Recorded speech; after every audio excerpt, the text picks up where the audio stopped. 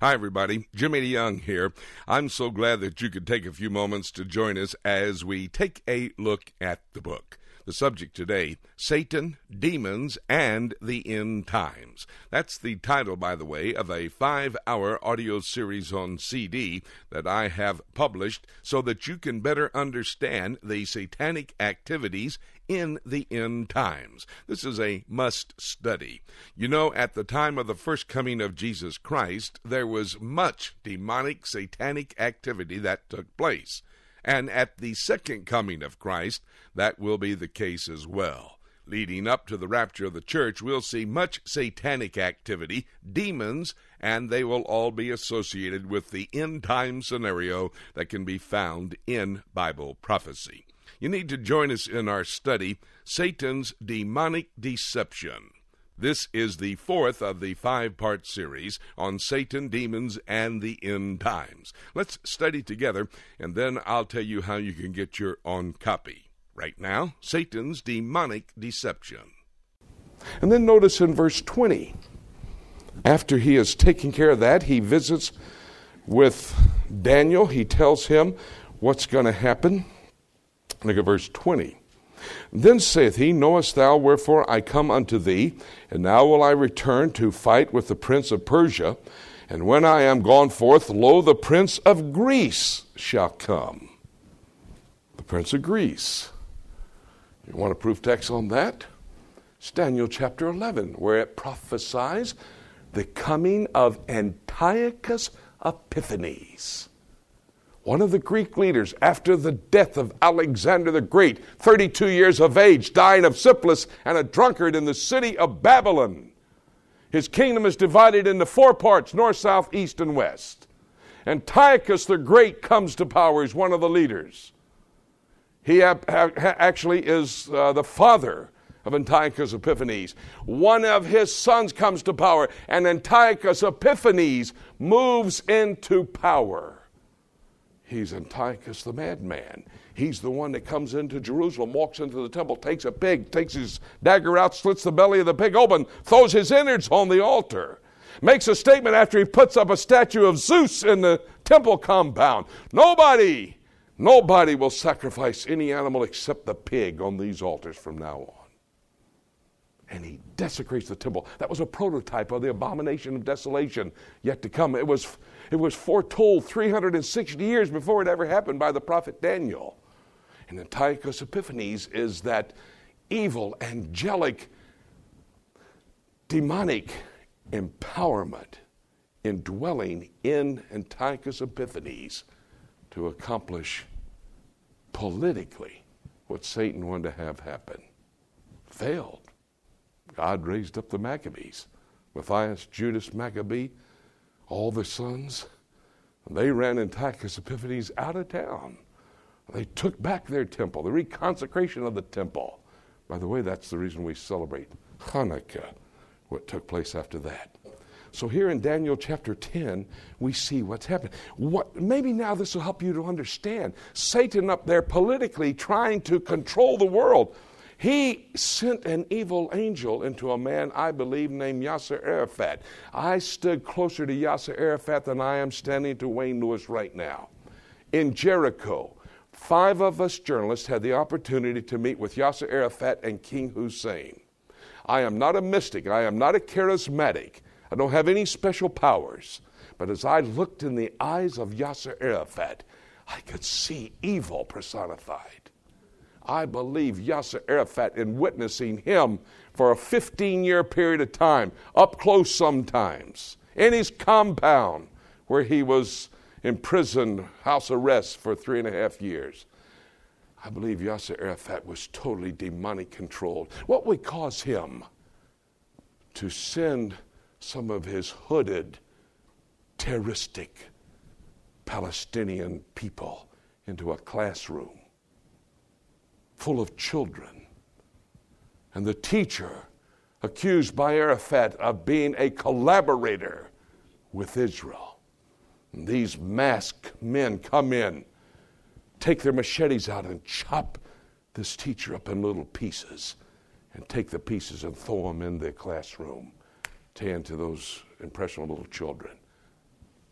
you collaborate with Israel, we'll do the same thing to you.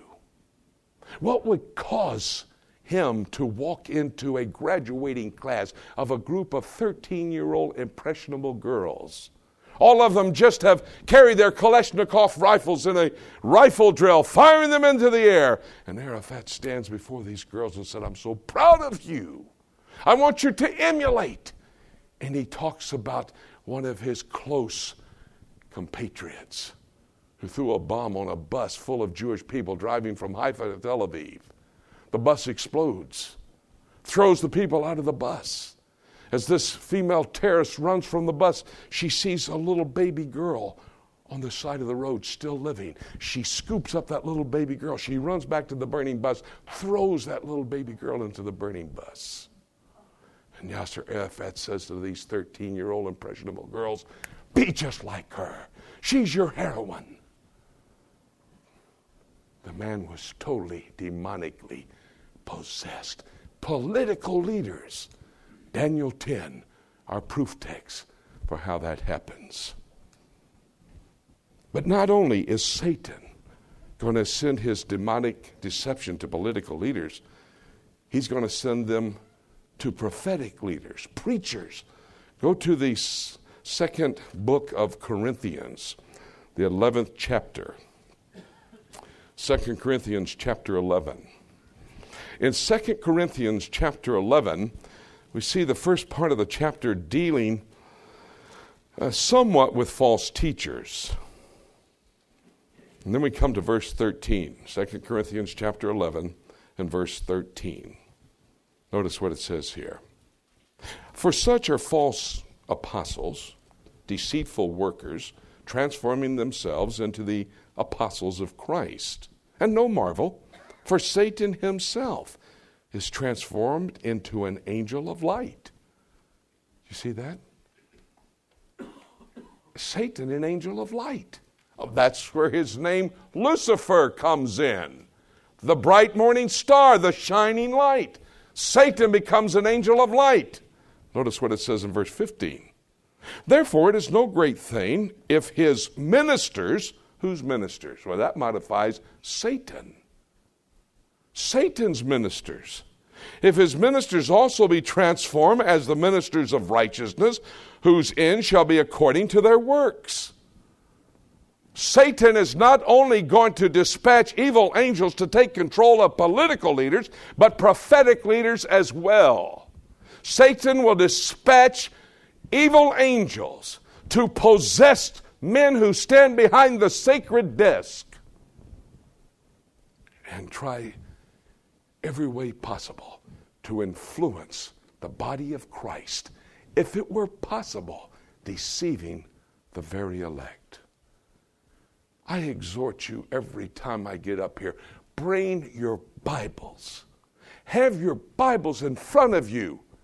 Don't take what I say unless it conforms to God's Word. Have the Bible with you. I love what a gentleman said to me just the other night. Hey, you exhort us to be Bereans. I'm going to be a Berean. I'm going to find out what the book says. Then I'll check back with you and tell you if everything's okay. Praise God. I stand to be corrected if I go against what God's Word says. But that's what's going to happen. As we study God's Word, we become very aware of how Satan and his demons will play a role in the end times. That is the focus of this 5-hour audio series, a portion of which we just listened to, that you need to have in your library. It will help you to understand the times in which we're living and the part that Satan and his demons will play in these end times. If you'd like to have your copy, you can call our toll-free number, 877-674-3298. Now, that's a toll-free number from across America, 877-674-3298.